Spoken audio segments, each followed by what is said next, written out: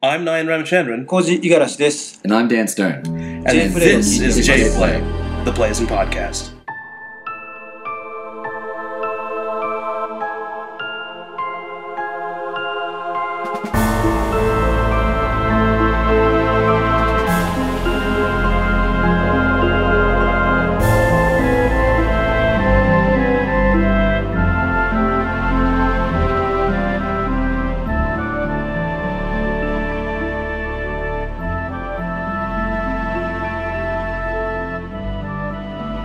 Hello and welcome to J-Play, the Plays and Podcast. We're here in sunny, not so sunny, Osaka. It's actually nighttime right now. I would like to say sunny Osaka, but it's been really sunny lately. Soon it will be blazing hot. Blazing hot. We have approximately 2 weeks until blazing hot. I'd be surprised if we had 2 weeks. That's true. Fair enough. With me, as you've already heard, on my right, I've got Dan, the man Stern. Right here, being the Stern, being the man. Woo! Thank you. He's Playism's content acquisition manager. What does that mean? That means I acquire content, surprisingly enough. Wow. Bribes, money, bribes, Yeah. money. Bribes and money? That's right. Nailed it, he knows. He That's knows. right. I want He knows. And that other voice you hear is the venerable Ben Judd. The venerable Ben Judd. Thank you. No Very problem. much. What have I done? What have you done? What haven't I done? Here's the thing: is Ben Judd, to some people, maybe really well known. To some, they have no idea who you are. All right. So why don't you just tell us what have you done? Okay, so quick history. I spent 8 years at Capcom, for those who don't know. I started in their US office. From there, I moved on to the Japan side, built their internal localization team from the ground up. This was after Resident Evil 1 was launched, so the Jill Sandwich and blood. I hope this is not Chris's blood. That's not my fault. That's not on me. I take absolutely no responsibility for that, although sometimes I wish I did because that's pretty funny still. After that, I became their first foreign producer, and I was the producer on Bionic Commando, both the 3D version, which actually has gotten a lot more love recently. Than when it first came out. That's right. And Bionic Commando Rearmed, that was one of Capcom's first digital offerings. From there, I moved on to become a video game agent. I did not know these things existed, but they do. And I am extremely fortunate to work with fantastic clients such as Concept, Platinum Games, From Software, Dimps, etc., etc. A lot of the games that people really love, that they wonder, how do these people get together? Mm-hmm. You're the man behind the plan. It depends on what you mean by how they get together. Well, publishers and developers find each other, the birds and the bees, and eventually a game's made. So I think this is probably a good point to potentially discuss the Japanese game industry and the state of affairs. Fortunately, as a video game agent, I'm in between a lot of these discussions, and so you get to see some of the discussions that are going on behind the scenes. And unfortunately, what the reality is, where a lot of this is not conveyed to the average everyday consumer.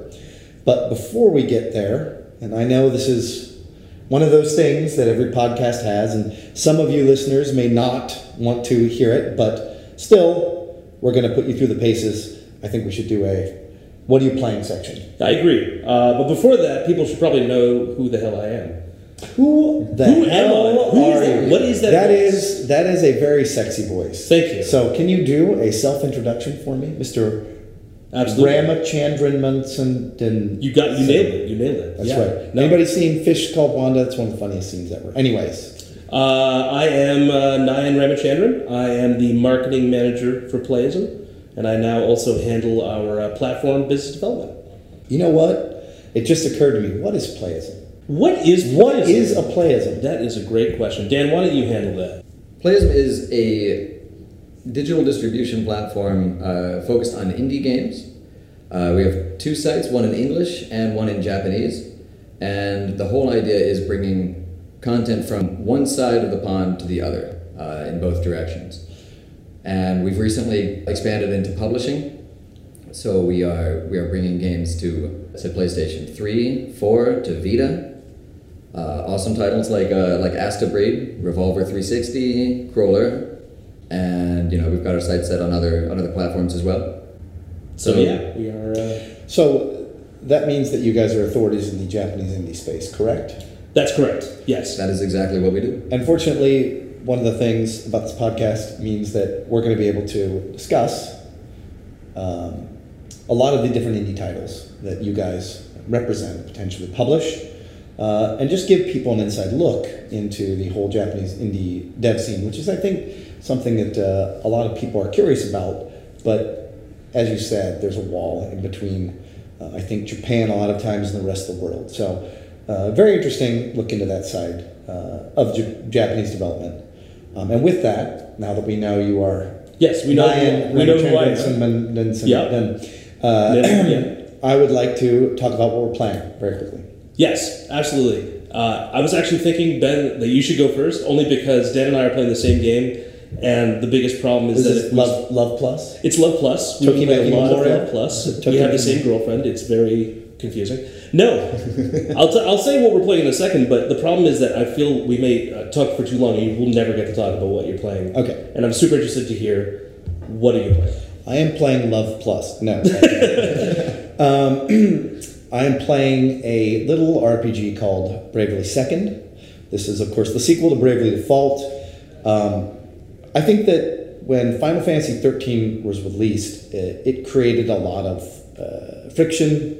I don't want to say animosity, that's a strong word, with a lot of the core RPG gamers, and certainly with a lot of the JRPG gamers that are in my age bracket that grew up on Final Fantasy 2, 3, the US versions, of course, of those. And, I wanted a classic Final Fantasy-esque experience, and we haven't really had one of those in a long time. So when Bravely Default came out, 2 or 3 years ago, I was just like, oh, this is it. This is great. I didn't like having to complete it 4 times in a row. Spoilers, but still, when the sequel was announced, I was super pumped. I was super glad that it also did very well in the West. Couldn't wait to get my hands on it. I've played probably about 20 hours of it, and that includes me sleeping 4 hours a night instead of 6 hours a night, having to shave that off to keep playing the game. And I'll tell you what, the graphics are amazing. The system is tried and true. It's, they've improved upon it in quite a few areas, but they've almost over-featured. There are so many features and so many different ways to interact with the game, from a mini game in which you're making little stuffed animals that I was just like, I'll play this for a little bit, and I played 3 hours, to the different Street Pass stuff where you find friends and you're building long-term weapon power-ups, to, of course, the core game. Then there's all these tutorial achievements that you unlock. Then there's group macro achievements with you and tens of thousands of other users that play together and try and beat these achievements. And it's just like, there's so much stuff that I'm just like, I'm rarely overwhelmed. I'm happy to have more options. But there are just so many options that sometimes I'm just like, where do I put my focus in this game? Do I go on subquest? Do I go on main quest? Do I do this other mini game? Do I try and build these other... It's just like so much to do that I'm kind of overwhelmed. But core experience is fantastic. I'm really enjoying it. If you love the first one, I'm sure you're going to love this one. So with that, I'm going to pass the what games you playing hot potato over to you guys, and let's hear more about Love Plus. So actually, the game that we've both been playing, both Dan and I have been playing, is Bloodborne. So I had actually... Never heard of it. Never heard of it. I don't know what that game is. Says the guy who works with From Software. That's right. Never heard of that. Never heard of it. So actually, I had actually stopped playing Bloodborne for a little bit because a friend that I had been playing with had leveled out of my range and was off to finish the game while I was very busy with work. And so I switched off from the game for a little bit to play Mortal Kombat. You are just a very violent human being. I'm just all over. From Bloodborne to Mortal Kombat. I love that gore. No, so I switched on for a little bit. Al Gore? I love Al Gore. He invented the internet, man. People would not be listening to this podcast right now without Al Gore. Okay, and? Anyway, so So Bloodborne, I'm back into Bloodborne. Dan recently bought a PS4. Congratulations, Dan. Bought it just to play Bloodborne. He just to play Bloodborne. Well, and Axiom Verge, but first I'm starting off with Bloodborne. Fantastic. It's a fantastic game. Is it? I correct me if I'm wrong. I think it's one of the only, if not only, 90 plus rated games next gen. Oh, is On it? you know Metacritic? Yeah, Metacritic. I know it's Metacritic, but still, just for a tent pole to gauge a review, a score around, a number around. I would say because it's Metacritic, it's hard to get up to that Sure. level. I mean, just from people trolling the games and whatnot, it's hard to achieve. Well, I mean, Metacritic's supposed to be based around actual reviewers, and hopefully they're not trolling the game. Oh, right. Well, yeah, sure. Their user reviews might be inaccurate, but most of the time, like Metacritic. I mean, I don't actually know about the Metacritic for Bloodborne, but if it's in the 90s, it's not surprising. Last time I saw it, I thought it was 93. So you're playing this game. Sorry to interrupt, but no, go ahead. I'm very curious about this, and that is, have you played the Dark Souls series? So Dan has never played the Souls games. Right, I have. I actually played Demon Souls and Dark Souls. 1 and 2. I have not played Dark Souls 2. I've only played Demon Souls and Dark Souls. Why didn't you play 2? 2, I think at the time I was playing Final Fantasy XIV, so I was just so obsessed with that, and I was playing Diablo 3, so a bunch of stuff was going on. I didn't get around to playing it. Yep. I might go back and play Scholar of the First Sin at some point, but I knew the A-team, From Software's like big teams working on Bloodborne. I was like, I'm in. Yep. I love Dark Souls. I'm absolutely in. Okay. Difficulty. So the whole discussion around difficulty, and trust me, I've heard this from many places, including publishers. The difficulty is a slippery slope for that sort of game, in so much as the difficulty is what a lot of people go crazy over. They want a really hard game. They want to feel like they've earned their victory, right? That being said, the difficulty, which brings the core gamers on board, also sometimes makes the game mutually exclusive, so that people that are mid-core gamers are afraid of that game. And I know because, guess what? I'm a mid-core gamer. Right. I am afraid of that game. I know this makes me a casual or a cash or whatever the filthy cash, whatever the words that the young gamers are saying. I know this makes me that, but like, I have a friend that's a much better gamer. I have him play the game while I watch. I'm the man behind the game curtain. Are you a hardcore game voyeur? I am a hardcore game voyeur. That's a very good way to put it. That's true. I remember you watching me play through half of Wonderful 101. That's right, and I've had other people play through Bioshock Infinity or whatever. Infinite. Thank you. So, I mean, there you go. I know I don't have the chops to do it anymore. My reaction speed's slow. I don't, for whatever Pretty sure reason. your thinning hair has something to do with it too. Hey there. Whoa. We can't all be as young and beautiful as Mr. Dan Stern. But the point is this. I've heard that Bloodborne's difficulty is slightly easier than the previous titles. And you, as a core gamer, do you see that as a plus, a minus, or doesn't really matter? Well, there's a couple things. First, it is slightly easier, but it still starts just as hard. Mm-hmm. So the starting point is just as difficult. It still feels difficult. And then when you start to get into it, when you get the flow of the game, it becomes easier, you get used to it. And instead of just making it really difficult and giving you a brick wall, the game does a really good job of designing encounters and places where something will happen that throws you completely off. Yep. Where it changes what you think is supposed to be the pattern of how you're supposed to play the game. And that creates that sudden fear of, wait, maybe I don't get this game. I love that happened to me with Faster Than Light, where you play through it once, you think you know how to play it, and then there's this whole other way to play it. It's like mind blown. What the hell? You try the new ship; it's totally different than you had expected.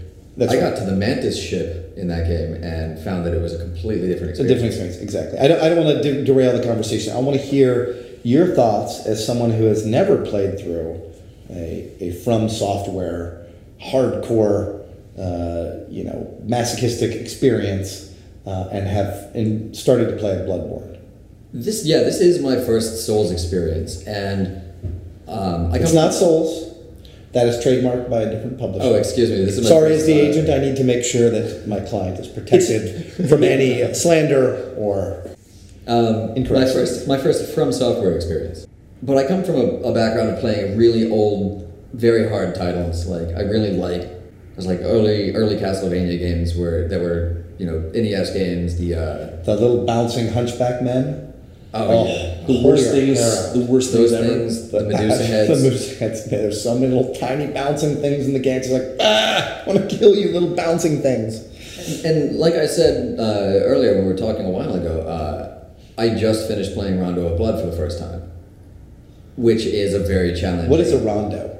A rondo is, I believe, it's a dance that involves a lot of spinning.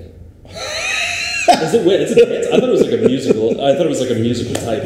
Super great answer because it's like super dry. I believe it is. I believe No, well, it's the a dance thing with a lot of is spinning. that came up for me recently because I saw in Ateji, Japanese characters associated to sounds that they're not usually associated to for the word rondo, and they used kanji that meant like a rotating dance. Interesting. And so actually, what I just said is it may not even be correct, but I think that's what it is based on those Ateji. Listeners, do a check, find out. Anyways, I just want to hear again very quickly. What was your opinion on this difficulty level? The first 5 hours I played and made no progress whatsoever. I had no idea where to go. You had to learn how to play a From Software game. I had to learn how to die, and then I had to learn how to play. Because the first thing was I died. From Software games, And you have to again, learn how to die, then go you have back to to learn that. how to play. Nice. That should be like a tagline for them. I felt like that was my experience though. Is like I died 3 or 4 times, and by the 5th one, I was like starting to get frustrated, and then I had to like work my way through like the loss of each death until I finally came to grips with the fact that I'm going to die and I need to accept that. You came to grips. That's a very deep statement to make. I had to come to grips with my own mortality. Well, I mean, you really do kind of have to. I think the one thing that I really love about the game is that the game is only as scary. In the end, it's only as scary as much as you value every life. So you lose your souls, your blood echoes, or in either souls or Bloodborne. You lose your souls or echoes every time you die. And obviously, of course, the more that you have, the higher that you can level, the more you can upgrade things. And the more that you have, the more precious your current life is, because when you die, you lose all of them, and you have to restart and go back and get them. right. And of course, that means killing every enemy again in order to make your way back to where your souls are. Yeah. But the important thing about it is that when you just let go, Yep. when you say, well, those are gone, I guess I'll just go back and get them, or just, I'm not supposed to be here, I'll move to the other side, that's when you actually will probably make more progress. I used to work, we'll close this section out because we need to move on to the Japanese indie discussion, but I used to work at the computer lab. One small Ben Judd story. 20, Ohio State University, go Bucks. And when I worked there, this was back before computers really had progressed to the fantastic machines they were. We just barely had the internet, I think, at that time. And people would be writing up their master's theses, their papers, etc., and computers would lock. And I honestly did not know anything about computers as much as the next person. It was just a job. So every time the computer locked, the solution set was to turn it off, then on. Of course. Man, I have seen people, grown adults, brought to tears that had written, 30 pages of their best work, and that just locked and was gone. But now that I know what I know from talking to you and Bloodborne, I could have just said, just gotta let it go, man. Let it go. Just let it go. And just write 30 pages all over Embrace again. your mortality. Let it go and just rewrite again. And would have seen if they would have killed me, because it probably would have spooned out my eyes or something. It's a good thing you never told them, because you wouldn't be here right It's a good thing I had not met you guys yet. That's great advice, Ben. Embrace your mortality. All right. So, Mr. Ramachandran Dansan, Yep. this is your podcast. This is your format. Indeed. I was actually thinking that we'd take a quick break, Okay. and then we'd come back and we'd start talking about the Japanese gaming scene. Fantastic. All right, so we'll be right back.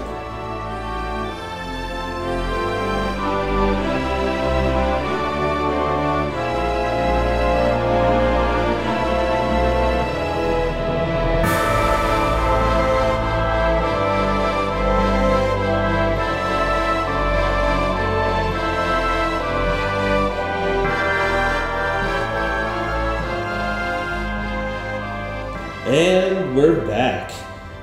So I was thinking, now that we've got all the introductions out of the way of what you're playing and what have you, I thought we'd really get into some good stuff, get into the Japanese gaming scene.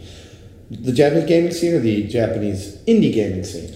You're right. It is specifically the Japanese indie gaming scene. I mean, the Japanese gaming scene is something that a lot of people, I think, try their best to explore and know about, but the Japanese indie gaming scene is kind of unknown. How about we do this? You guys specialize in the Japanese indie gaming scene. I don't want to say specialize, but most of my clients are top tier. They're the big boys. They're the largest independent developers that work in Japan. Let me do a quick 2 or 3 minute state of affairs, see the Japanese big boy gaming scene, and we'll transition over to the little boy gaming scene because transition over to the indies. Trust me, Nayan Ramachandran, he's a very large man, so of stature, of course, as well. Just little boy doesn't do you justice. Little boy does not do him justice. That little sound you hear in the background is just Ben digging his own grave. That's right. Embrace your mortality. So, the reality is this: Konami just recently announced some pretty big, earth-shattering news. Crazy news. Can you tell the listeners? It's probably been out everywhere by now, but just in case there are a few people living under rocks that don't know about it, what was this news? So you're talking about the delisting, right? That's correct. So you can correct me if I say something wrong, because I may say this improperly, but they've delisted themselves from the stock market? Is that the New York Stock Exchange? This New York Stock Exchange. They're still on London and they're still in the Tokyo. But specifically, the digital entertainment division has been delisted. Is that correct? That's correct. So that they can focus on their health club sections. Am I correct here? That's correct. So this is one of the reasons why I think I'm very fortunate to work with some of the best Japanese talent, and that is Japanese publishers are not greenlighting a lot of major console. This includes digital and especially retail products. So they've pretty much gone back to focusing on mobile. Not gone back to, but I mean they're very now insular. It's very closed. They want to first and foremost focus on the Japanese mobile market, and there's a lot less opportunities there for big developers like Platinum Games or From Software. So one of the things that I do is I will bring in potential other publisher opportunities from around the world: China, Korea, North America, and Europe, and I do this because I honestly still love Japanese console developers. I love the stuff that Platinum Games makes. I think that's why we're all here, right? That's why I'm in Japan. That's what made me happy as a young child, was playing the awesome Japanese games on the NES. So to see these fantastic creators, and I've talked with many of them before that have begrudgingly moved into the mobile space, and they didn't want to. But that's really the only opportunities that the Japanese market were giving them. So what I'm trying to do with my day job, so to speak, is provide as many opportunities to the big developers who you wouldn't think need help, but they need to reach out and be more expansive and work with other publishers around the world, because the people that used to traditionally fund them, they're not funding them anymore. And Konami, as much as that news is shocking to, I think, the rest of the world, I'm actually not as shocked as other people, because, again, I think this is going to be the future. I don't think it's going to end with Konami. I think there will be other Japanese companies, not that they get delisted. That's obviously clearly setting another statement as well. But I think that there's going to be other Japanese publishers in the future that slowly move away from console, both package and digital content, and continue to focus only on mobile.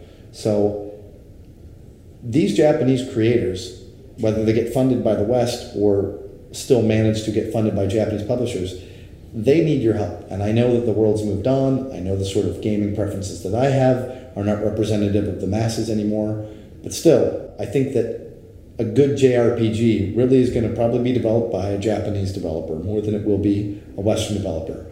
And I would be very saddened to see that genre up and disappear. So please give your support to any Japanese developer, even if they're the big boys and you don't think that they need your support. Trust me, they do. Yeah, they need your support. But even more than the big boys, one could argue, the Japanese indie scene is even more brutal. And I would love to hear about some of the people that you work with and the ways that you work with them. But just a quick aside, and that is the Japanese indies are really up against it in so much as they don't get government funding or tax breaks, where a lot of indies, and certainly developers, get them. Canada, England, Sweden, Austria, etc., in a wide variety of ways. Japan doesn't. Secondly, VC, capital money does not come in to the game companies. It's largely focused on technology, whereas there is VC money available for North American and European game developers. Those opportunities don't exist for Japan. Kickstarter, this is something that I mentioned at the first Bit Summit, and then I put my money where my mouth was, and I worked with Concept to help them, of course, achieve a fantastically successful Kickstarter of Mighty No. 9.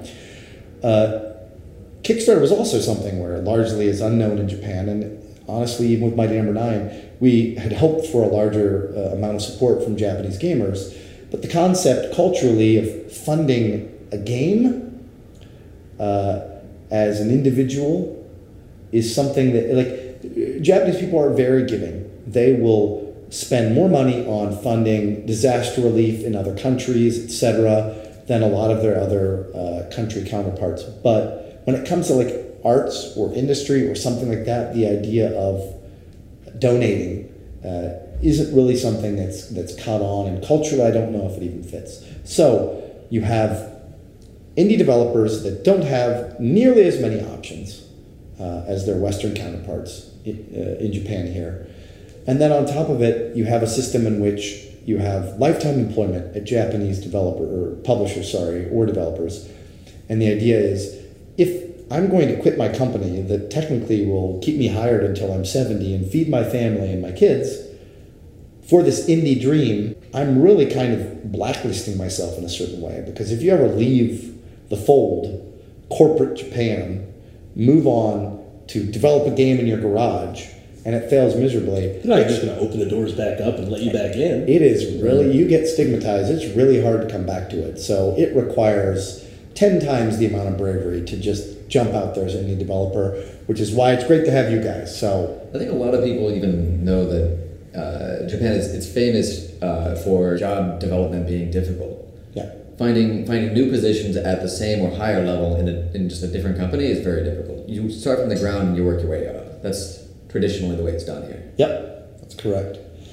So you work your way up, and then you end up in a garage, and you can't feed your kids, which is... I shouldn't laugh about that. I shouldn't laugh about that. Apparently it's very funny for Mr. Ramachandran. No, that's awful. No. So what do you guys do with the indies? How are you helping these guys get opportunities? Well, basically, the biggest thing that we do is that we work with indies that are not even at the level that you're talking about, for the most part. We do work with indies at a lot of different levels, but one of the biggest groups of people that we work with are indies who they don't even consider themselves indies or even part of the game industry. They have basically tried their very best to make these games that they really want to make, but they never think that they're ever going to make money on them. Yeah, I was going to point out before that you were talking about like indies trying to survive or make it in game development, but a lot of people that I've talked about, I don't think it's even so much about surviving or getting by or like making it big or something like that. They may even just consider themselves hobbyists. I just want to make this thing and this is really fun for me. When I'm done with this, I'm going to give it away for free or something like that. Like, that's not terribly uncommon. The free sites that distribute games, there are tons of great 8-bit RPGs to play for free out here. One of the biggest reasons for that is there's this stigma around paid indie games. A lot of people who want to get noticed, their very first game, A lot of these sites have a ton of games, so to get noticed, if you have to pay $2 or $3, people just won't take the chance, and then you'll never get known, and you'll never build a small following of people that'll play your third or fourth game. If you make it free, people will notice. So the traditional wear a chicken suit and run outside to get attention, that's not working. Definitely not. Definitely not. I think anybody that's familiar with the self-publishing for books, like industry in the United States, may even recognize that strategy. There are I've seen it in a lot of places. People. You're not talking about the chicken suit, are you? No, but that's chicken a great suit idea. books are hot too. Chicken suit books. People just have to take your word for it that you're wearing the chicken suit while you're writing a novel. When you go out in public, you're actually just wearing regular clothes. Be like, I wrote this while I was wearing the suit. I swear I did. No, giving out the first book for free. Okay. You write a whole book for free on the hopes that somebody will like it and then buy the next one. Right. Which is, it's kind of a brutal position to be in. So you guys obviously give them opportunities to get more visibility. You offer marketing support. You help them, as you said, cross the pond and release their game on a global scale rather than just keep it in Japan. And honestly, without your help, there would be people that never ultimately... sorry, Bob Johnson just tried to enter the room. There would be people that ultimately would never even know about these games. So, that's a very important role that you guys serve. So, you're going to talk about one of your hit titles, or one of your biggest titles, and that is, correct me if I'm wrong, One Way Heroics Plus. Is that correct? Yeah. All right. Tell me about this game, because I personally have never heard of it. So actually, One Way Heroics Plus is actually the DLC sequel of sorts. It's a standalone DLC pack. Okay.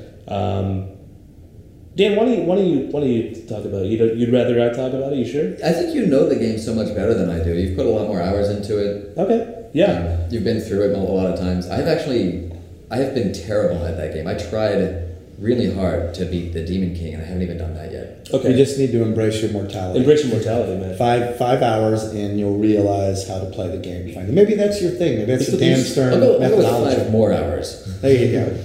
Well, the thing is, I worked on the localization for the original One Way Heroics and did a lot of the QA, quality assurance for the localization, so I know the game pretty well.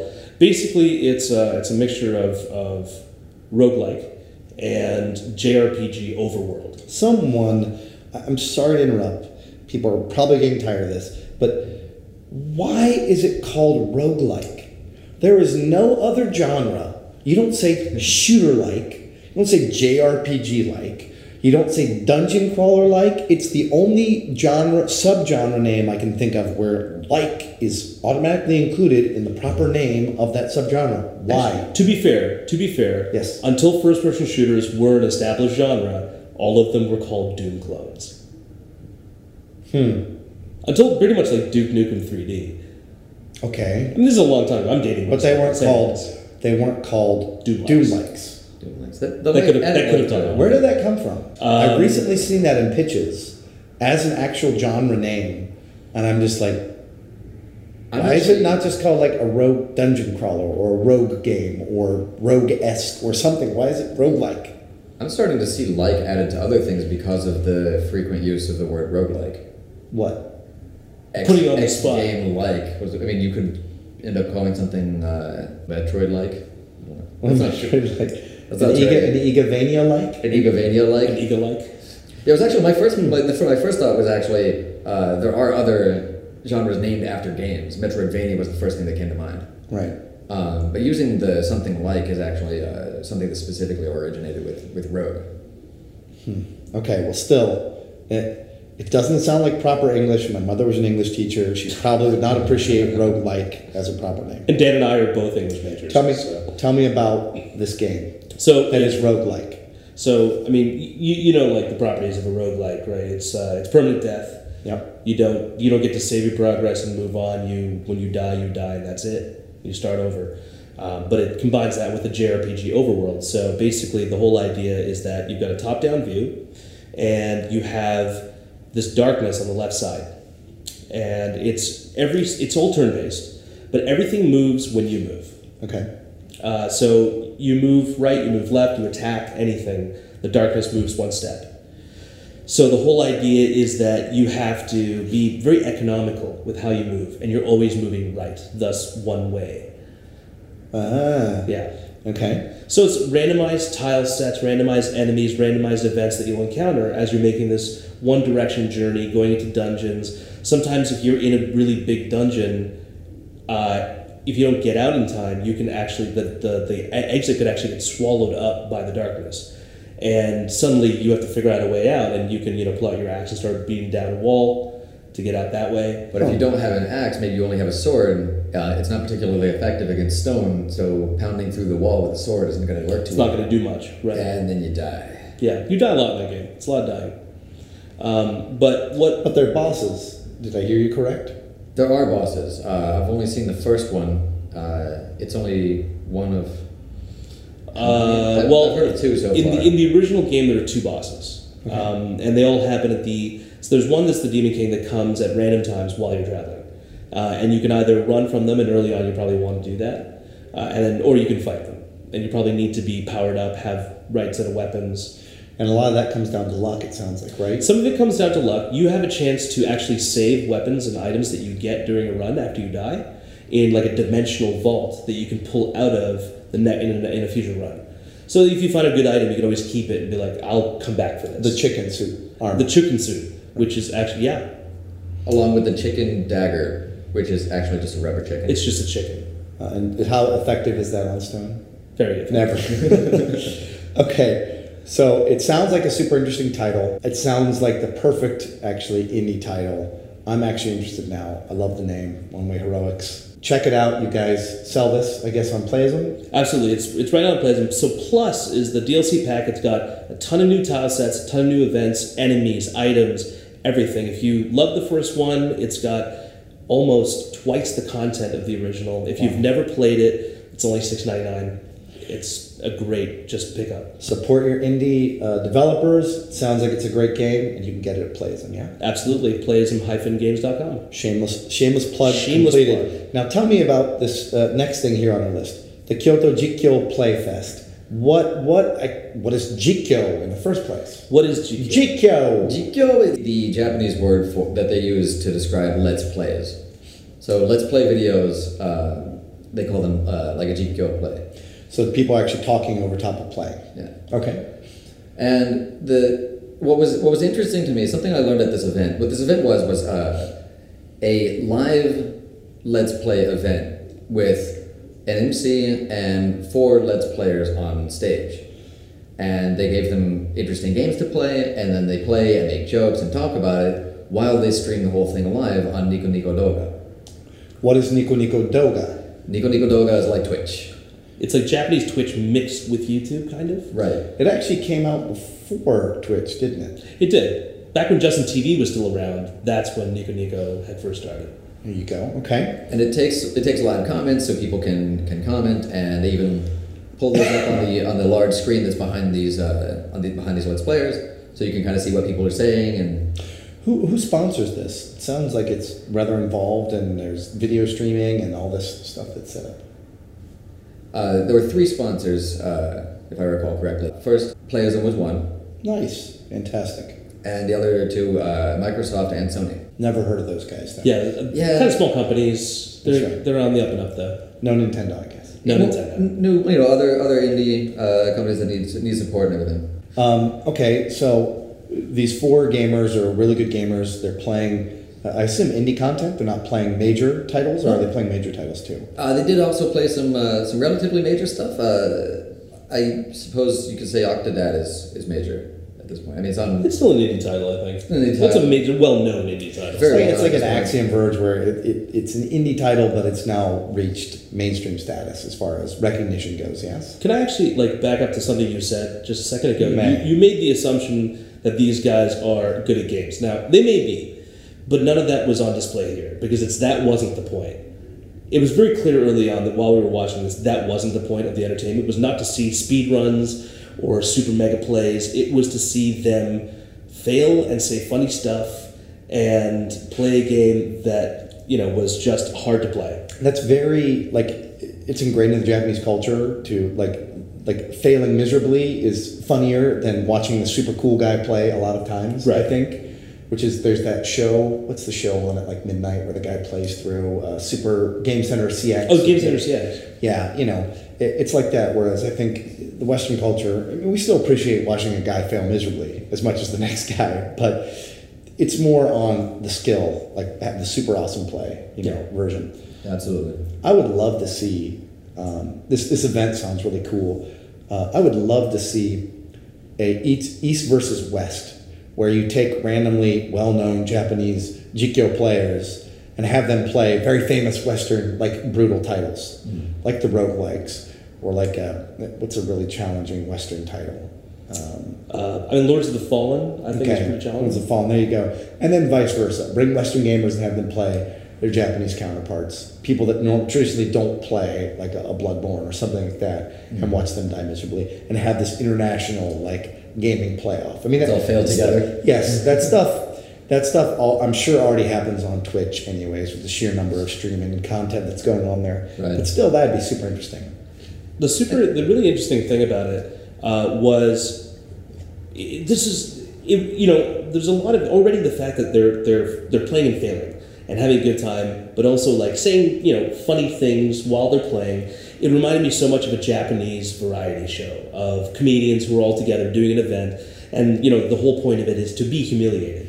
But the real commonality between a Japanese variety show and this event was that the live audience at this event was 98% female. So every time you've seen... where is this event, and can I get there in time after this podcast? If you have a time machine. You want to go back about a month? Can I go... Where is my time machine? I'll bring the chicken soup, it'll be great. Wow. Well, now you see, now we're going to have an influx of gamers into Japan again, as if it wasn't bad enough. Yeah. As is. It is just like the Japanese TV audiences that you see, though. So that there were even some of the same reactions that you hear from the audience. I think people who have come out here, it's more like hey or oh. The same stuff you hear when People somebody... Can I turn that into a ringtone? Like whenever you call, I'm going, hey or oh. I think any of the listeners who have come to Japan and been here for more than 3 minutes have definitely heard this before. What was that one more time?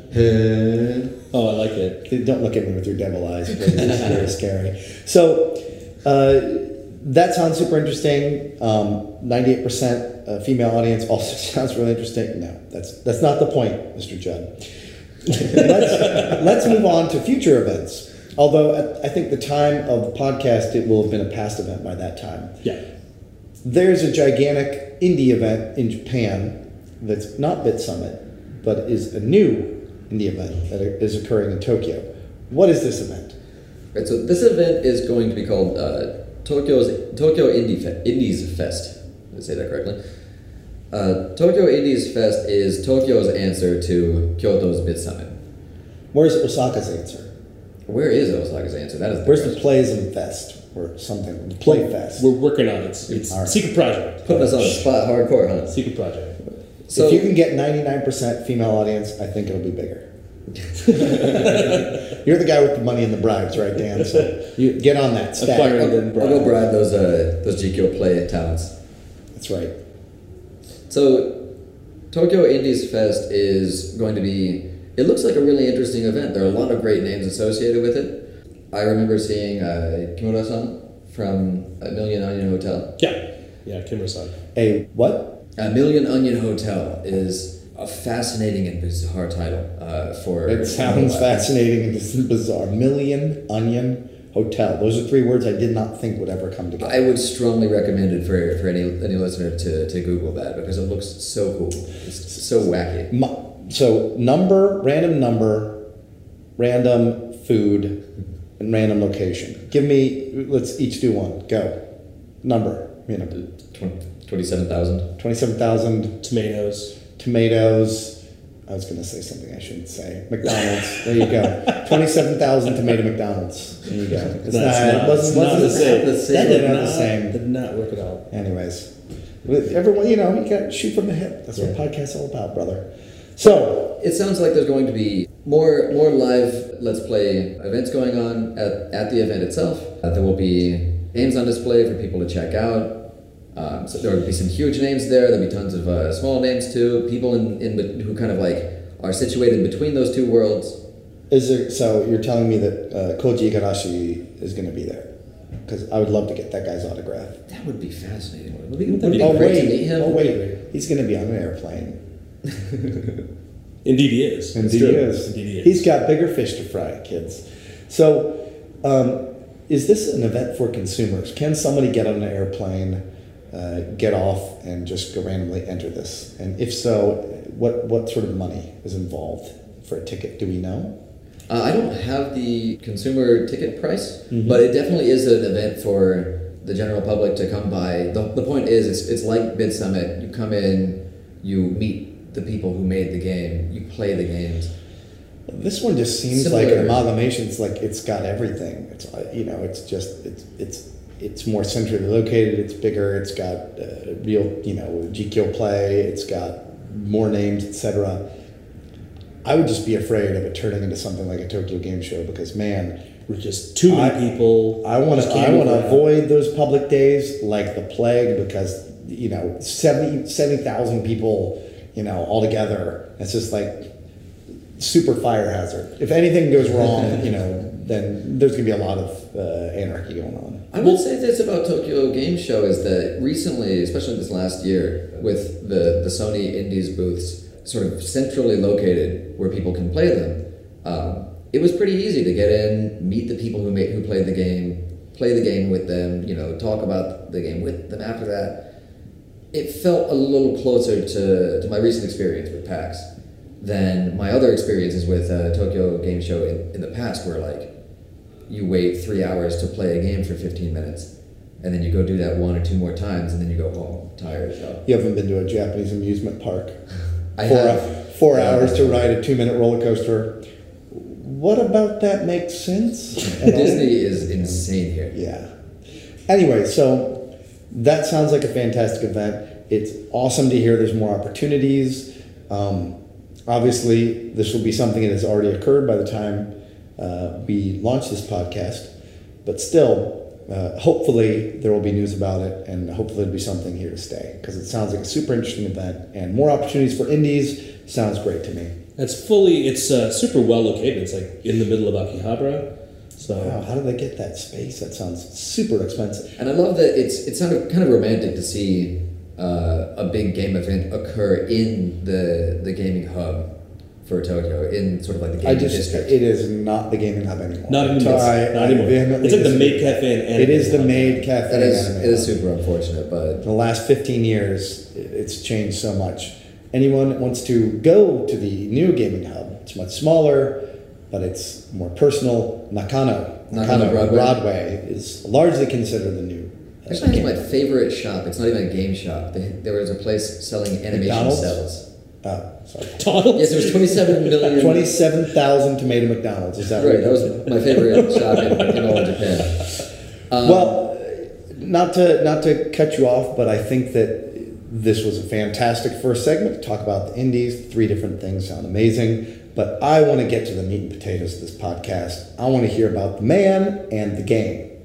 So yes. What is going to be our next section, faithful host? Well, we're gonna let's take a quick break. Okay. And when we come back, we're gonna get right into the main topic. Let's keep it a little bit secret, and we'll be right back. All right.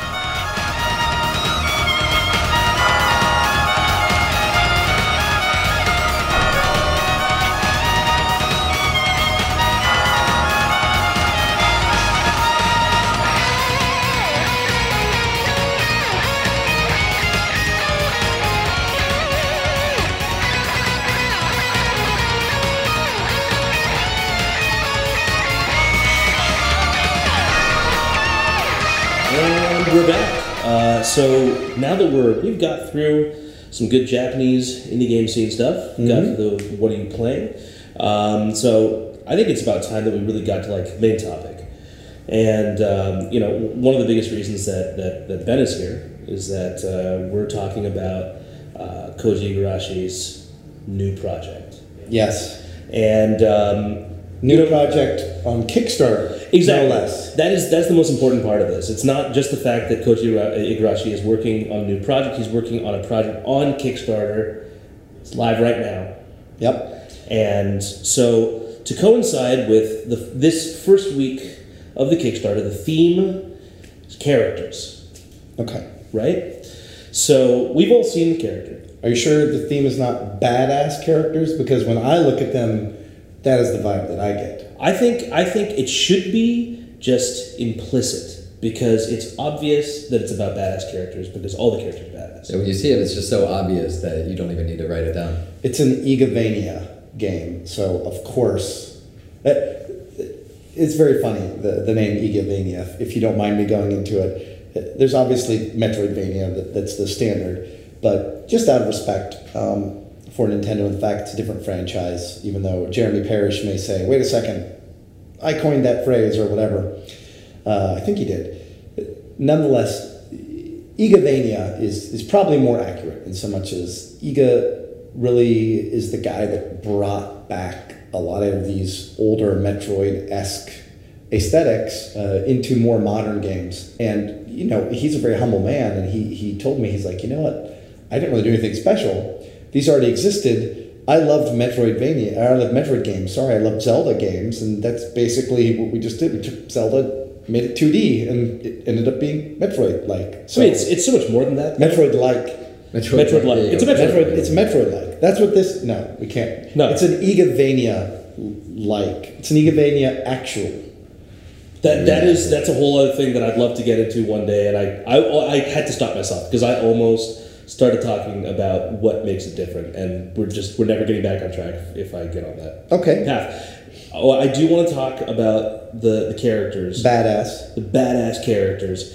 But I actually, I know we all want to talk about the main character, because the main character is fantastic, but I actually wanted to touch real quick on Johannes. Yes. And the reason why I like Johannes so much is actually his design is pretty normal. It's kind of what you expect about a character who is not necessarily the main character, has simple defining characteristics, is not like an incredibly different design. But what I love about the character is actually the kind of role that he plays. He plays an almost like Q to James Bond sort of thing, at least from what we've seen so far. Yep.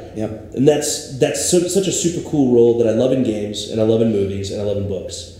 And like Da Vinci in Assassin's Creed 2. Mm-hmm. I always love those types of characters. They're introducing them, they're helping the character, even though they can't necessarily fight out there and fight the good fight on the front lines. They're helping in whatever way they can, and that makes them very interesting, very complex character.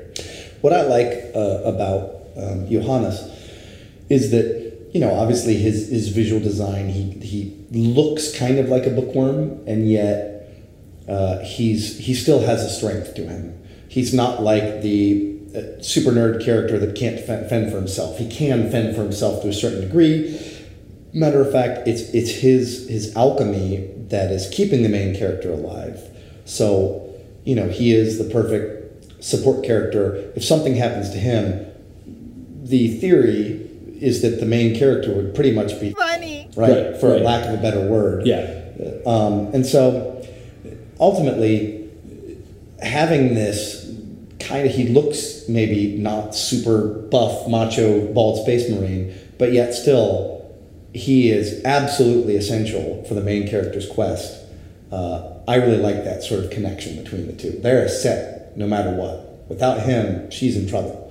And he also needs her in so much as she's the one with the badass sword to be able to kick the demons' butts, right? Whereas, and it's also very important that one of the differentiators, thank you. I always have a problem with that base. Differentiator thing. It's like your last name. It's right? exactly like my last name. Nailed it. Is that I totally lost my point. That's what one of the differentiators. One of the differentiators I don't know what you're going to talk about. I can talk about what I think is different. Wow, that was, and I had a really damn good point. Don't you hate it when that happens? It'll just yes, I got it. You got it back. Zing! 40-year-old brain reactivated. So, what makes him cool is that he is, for all intents and purposes, the last alchemist. Right? He was the alchemist that went against the guild when they're like, we're going to summon these demons to the planet and prove that alchemy is much better than science. He was the guy that stood against them, ultimately sparing him from their fate. But he then has alchemic powers, which is also super interesting. He's like the magic user, so to speak, right? Right. And the last magic user in the world. So that role makes him very interesting as the character kind of stuck between two worlds. That's a good point. Something that I really like about him, it's actually something I kind of like about both characters, but he has, with alchemic power, of course, it's capable of with great alchemic power comes great alchemic responsibility. Yeah, of course, and he knew this. Yeah. He did know that, and he stood up for that. Like it gives him an edge to his character, but he also he has power that's capable of such incredible evil. And Miriam as well, she has a power that is also a curse, and it can do both beautiful things and terrible things. That's true, and the idea is that without him, the crystals that are grafted to her human flesh-based body continue to spread and spread and spread. And the idea is no one knows what happens when you're totally covered, engulfed by this crystal rash or whatever. But the theory is you become a demon, So he's kind of like her link to humanity. And it's ironic in so much as the people that he threw his lot in with were the guys that first of all did this to her, but ultimately could be the ones bringing about the end of civilization as we know it. So he really does serve a really interesting role. But enough about Johannes. Let's talk about Jebel. So he's the main antagonist, right? That's he's correct. The main bad guy or rival. I mean, is he one and the same? So I think that obviously it's still very early and things can change. Certainly for a Kickstarter, there's not a lot of the production pieces that have moved forward so far. But I think that he is presented to be that gray character that can very easily, through the wrong choices and potentially through the wrong player choices, he could be what is, for all intents and purposes, the Richter of the first Symphony of the Night, of that game. Whereas if you don't stop him, Dark Richter, you kill him and then that's the end. Right. Maybe there's a way in which this person can be saved, and there's ultimately another evil that's controlling. Who knows? This is right now. All we can do is just throw out hypotheses of what could happen. But he really does seem like a character with a duality of there's still a good to him, and whether the player playing through the story will be able to get to that point, or whether he will be just a pure evil person, is, I think, going to be something that we discover over time. I think what the most interesting thing about Jebel? It's Gebel, and all I can say is it's Zebel is the Japanese pronunciation. Okay. I think it's a Jebel, but maybe it's a Gebel. It could be any. It's the hard part about Japanese katakana is you don't really know exactly what that pronunciation is. I'm going to say Jebel. So let's go with Jebel. What I love about Jebel's aesthetic design, his physical design, is that if you look at the main character, and you go back to the Jebel, the main character's sort of stained glass growths are... Growths? Wow. Rash, horrible, terrible. Growth sounds worse than rash. It does. Anyways. That sounds gross when I think about it. I don't know why I said that. I don't want any stained glass growths. It seems almost in sort of early stages, especially because it's being sort of held back by this alchemy, and you see with Jebel, it's just wildly out of control. He is very close to being lost to the demons, or one could already argue that he is, but very close to being engulfed and becoming a true demon, losing his own identity and soul, so to speak. And So it's he not really- just... Oh, excuse me. No, I was just going to say he's really just on the cusp. Yes. He really is half and half. I would Ready to say come over the line. over half, but to the point where he's like the Darth Vader, right? Darth Vader was more machine than man, but he still had that little fraction of his soul that Luke was able to dial into and at the very end reach. I was actually going to make that comparison a moment ago because with such close ties to both Miriam and Johannes, you know, it harkens back, I think, to Luke and Leia.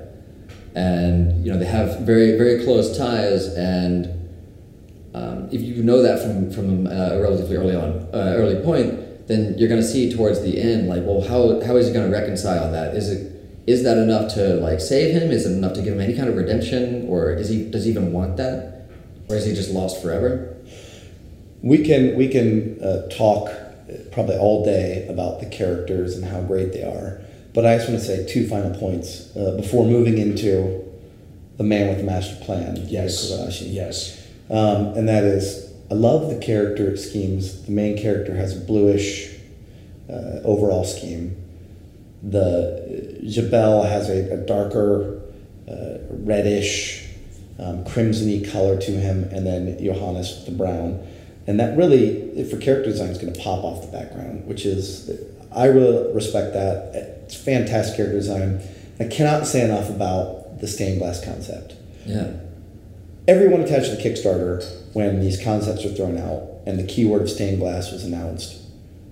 And not only just on the character design itself, but actually in the weapons, stained glass weapons, holy Swiss cheese on rye. They look super cool. they look They look so badass. Fascinating. I cannot say enough. Like, I would be a warrior in this planet.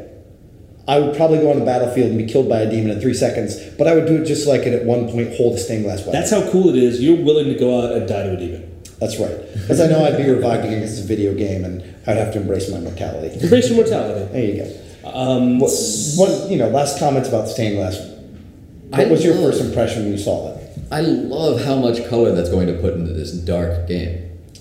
Because I've played, I think at this point, every single Castlevania that Igarashi has ever made. And Game Boy? did he make one for Game Boy? Oh, sorry. I played all the Right, Game Boy right. Advance Okay, ones. yeah, I played yeah. all of the ones on DS. Yeah. I played Rondo of Blood. Admittedly, I'm not on the PC Engine, but The one with the spinning dances. right, of course. Spinning Dances of Blood. They're not insanely colorful games. That's true. They're dark. The first Game Boy shadowy, Advance they one was are- ridiculously dark because there was no backlight. There's no backlight. And I played Circle that of the Moon? entire game. Circle of the Circle Moon. of the Moon, yeah. Goodness. Admittedly, not an Igarashi game, but it was a great game and it was incredibly dark. Yeah. This is the first Igavania that I will have seen with such vibrant colors, and I think that's going to stand out really well against the dark in the setting. Yeah, I just think it's the colors and the characters, it's going to pop. They're going to look great on the backgrounds. It's going to be easy to see them. I think it's going to be so cool. And so, enough of us rambling. We've got something that's so cool coming up. After the break, we're going to have an interview with the man himself, Koji Igarashi. We can talk to him about characters, about his thoughts, and about the project itself. And we will be right back.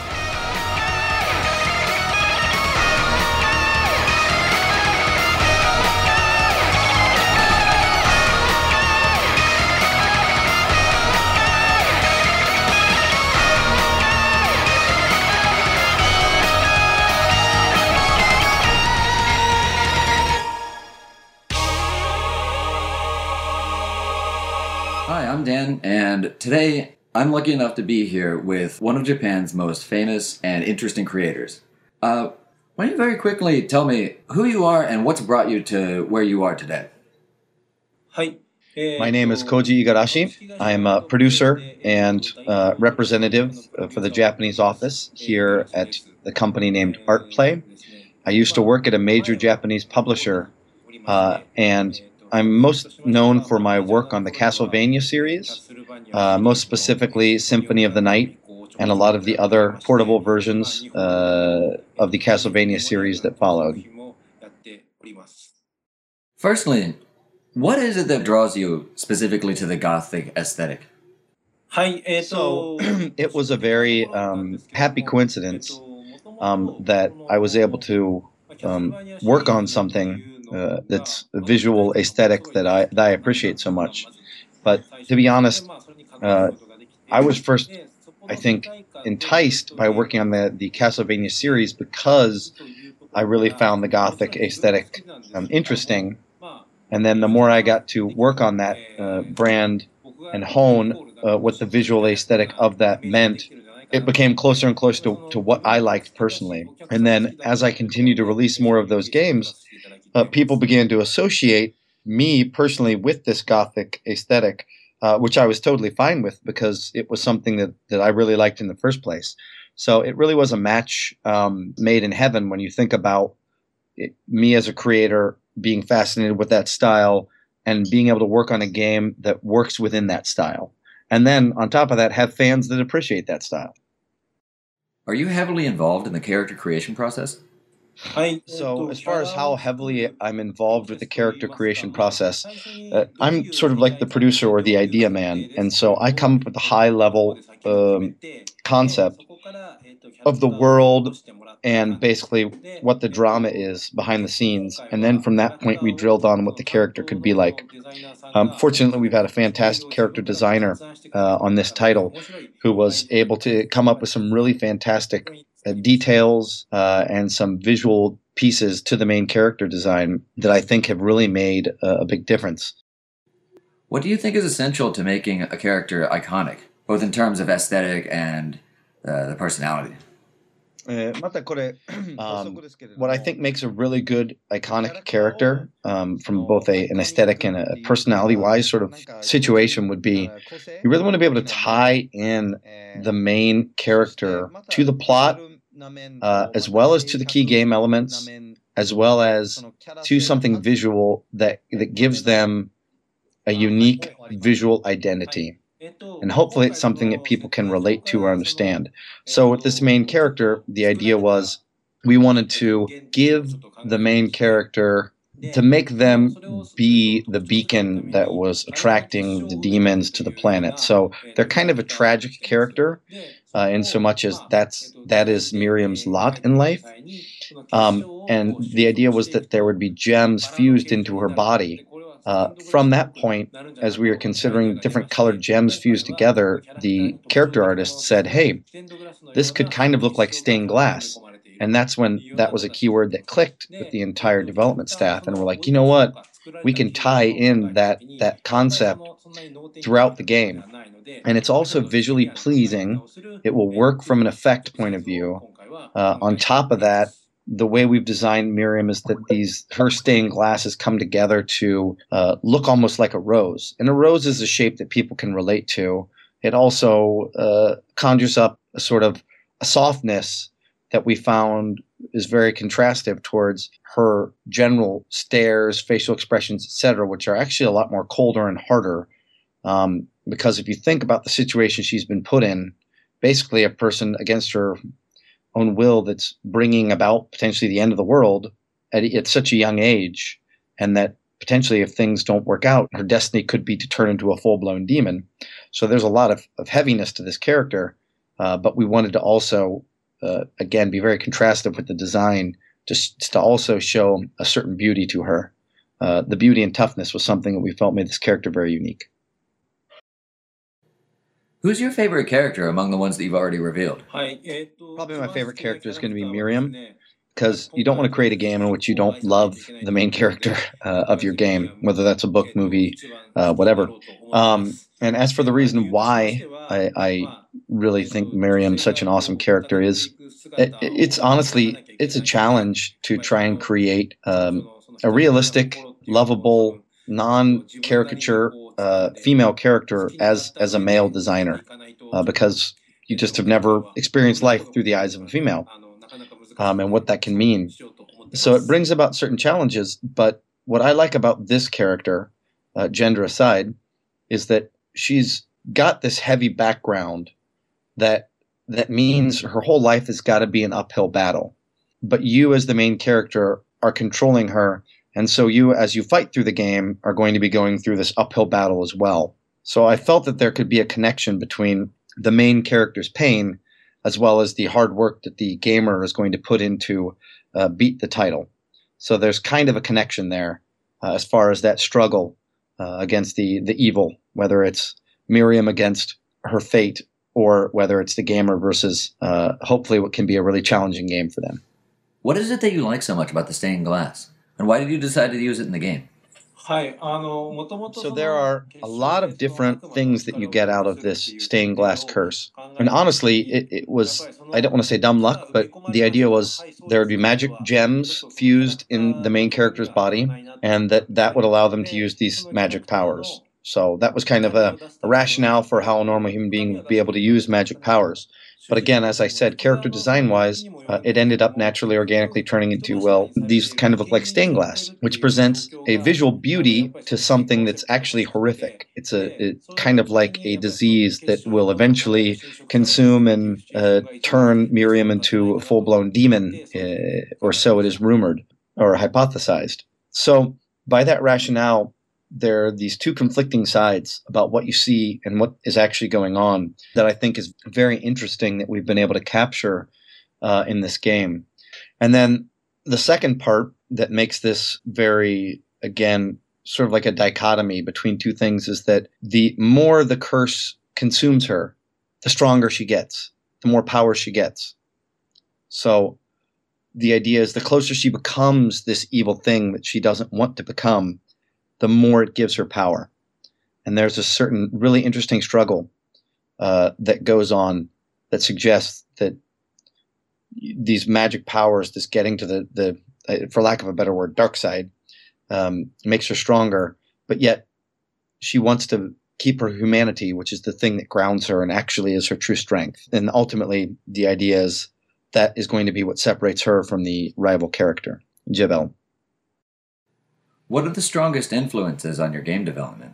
Do you read a lot of books or do you watch a lot of movies?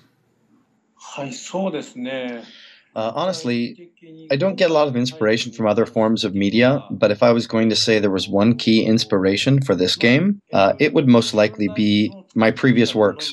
And that's because this is a turning point in my life as a creator. It represents new opportunity.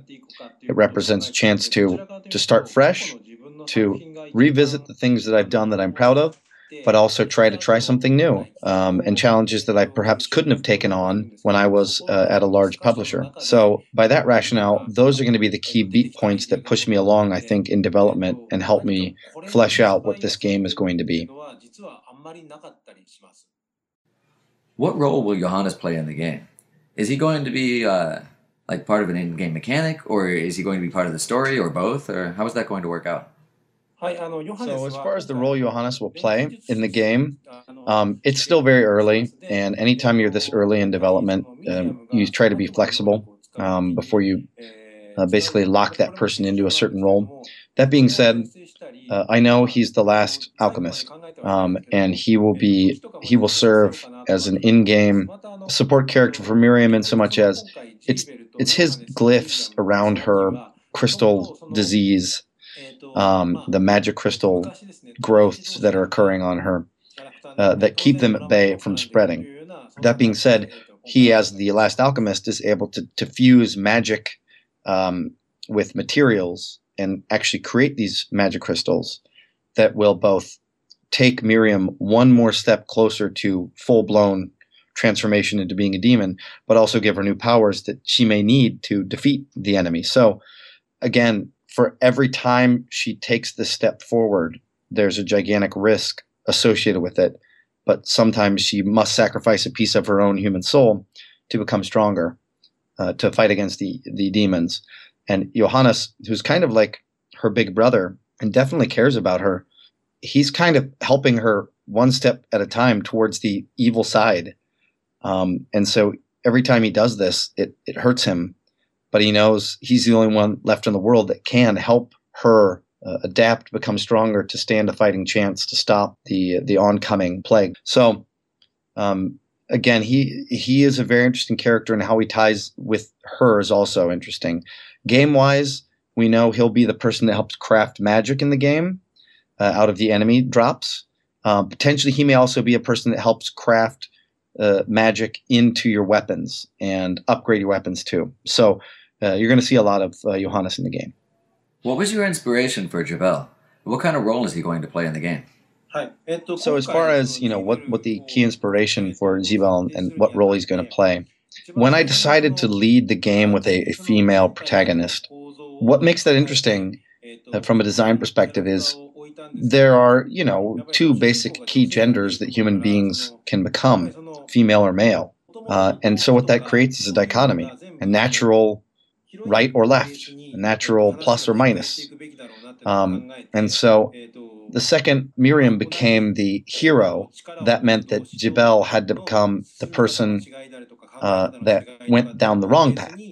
So she's suggestive of the good side of things, and he's suggestive of the bad side of things. But it's never, of course, as clear-cut as good or bad, because that's a very boring theme to play with. So both have gray sides. Both have tragic twists in their life that have forced them to do good and bad things. However, one has embraced more of his lot in life, and it's been more twisted by how he's been used and basically meant to be an experiment to call down the demons to the planet. Whereas Miriam could just as easily have been as negative, frustrated, and embraced the negative side of her life and her fate, continues to try to do the good thing. So I'm trying to let both characters play off of each other and try to make it seem that they're not necessarily good or bad, but they're just two different types of people in a bad situation that have made different key decisions in life and where that's landed them. So Jabal isn't clearly good or evil. Is that side of his personality going to be explored in the game's story? Especially for how Miriam is being positioned in this game, we want to make sure that Jabal represents the bad side initially, so that when you're playing against him, he is the bad guy. He's the man that you want to defeat. He's representative of the key problems that are occurring, and that's going to be the positioning of the overall key plot arc. That being said, this is an EGA game, and so I like my characters to have a certain gray side to them as well, and perhaps somewhere along the gameplay, that gray side will be explored as well, and we'll see that potentially Jabel is not all evil. Is Miriam going to be a silent protagonist, or are we going to get to see her talking during the game? Yeah, she'll definitely have her own voice. I see a lot of games where I think silence is equated to toughness, and I don't necessarily think that's the case. So in order to give her a nice, robust personality that people can really warm up to, I want to make sure that she has her own way of thinking, her own way of talking, of expressing herself in the game, not just through her actions, also through her voice. Thank you so much for taking some time out to talk with us today, Igarashi-san.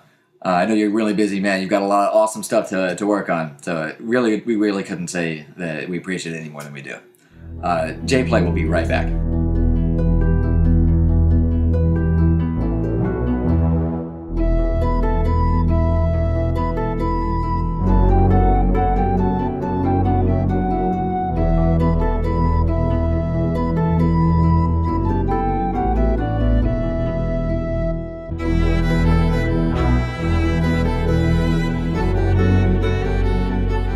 And we're back. Man, I'll tell you what. I have worked with so many different creators, Japanese creators. Cannot say enough about Koji Igarashi and about just how humble he is. He is a super nice dude. Like, honestly, as an agent, this isn't necessarily something that is going to be great for us. But I don't care. This is something that I've decided to do because I love this creator. He is awesome. He is a great human being, and he just cares about his craft. And I'll tell you what, if this Kickstarter doesn't get, completed, I'm never going to get to be able to play another Egomania game by the man himself. So you do it for passion. That's the right. passion. It is for the passion. That's right. And humble guys need dudes like you to look out for them, to tell everybody how great they are, so that they get the attention and the support. Dan, you are a great dude, and you deserve all of the attention and support. So just pat yourself on the back. Man, if I ever need an agent, I know where to go. There you go. That is 100% sarcasm, I can tell. Absolutely. So we would have another section normally at this time, and Yeah. what would this section be? We normally have a questions corner. It's a little hard to ask for questions for something nobody knew existed until they listened to it. So instead, what we're going to do is we're going to skip over it and instead let everybody know how they can get involved in this section next time. And the best way to do it is to send your questions to the Playism Ask FM. It is ask.fm/playismen. That's PLAYISMEN. And we'll pull the best questions that we have. We do get troll questions. We do skip them, but if it's funny enough, we might take it. So this is a voice question that they leave, or is this only a typed question? So for now, we're doing text questions.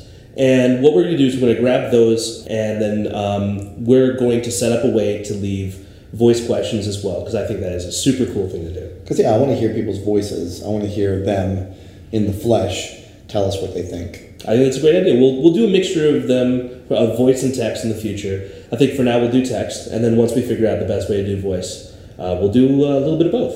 So people that, obviously Iga is the big name here that people want to talk to, but we will have a quick video segment that Iga will answer their questions in a short video piece. So that will happen every week. So don't feel that the door is closed on your questions to Iga. That will still be something we can continually do throughout the campaign. Which brings me to my question. Oh, Even boy. though we're not doing question corner. Oh, boy. I'm scared. I didn't even know this question was coming, so I'm scared.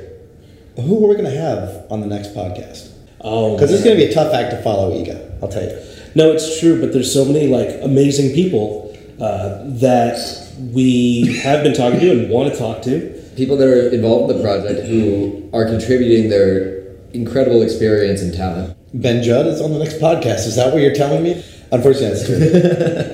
No, drum roll, please. And drum roll is the best word for it. And that is, the plan is Michiru Yamane, correct? Yes, That's correct. true. Who is this person? She is the composer of a great many Castlevania titles. Also the composer for Project Scissors Nightcry, which was a horror Kickstarter that completed a few months ago. Nice. So she's contributing to that, but really the whole reason we want to have her on is because she has contributed so much to many of Igarashi-san's amazing work, and her music is what a lot of people think about when they think about the audio in Castlevania and in his games. We feel that the audio and such wonderful music contributes so much to building the sense of the world for the users. So the importance of our audio just brings out the world, it makes it what it really is, and we want to talk about world building next week, so we feel like we can't even separate that from the music. And, she did all the Symphony of the Night music. That's we don't right, want, yeah. We don't want to talk about in too much detail about, her role, because that's going to be for the next podcast. But let's just say this. That is bar none one of my favorite soundtracks. She did the theme music for the Kickstarter pitch video. So I think that our next episode is going to be much better with approximately 100% less discussion of Love Plus. Yes, 100%. I'm hoping. Thank you, everyone, for bearing with us. Obviously, this is an organic, ever-changing process.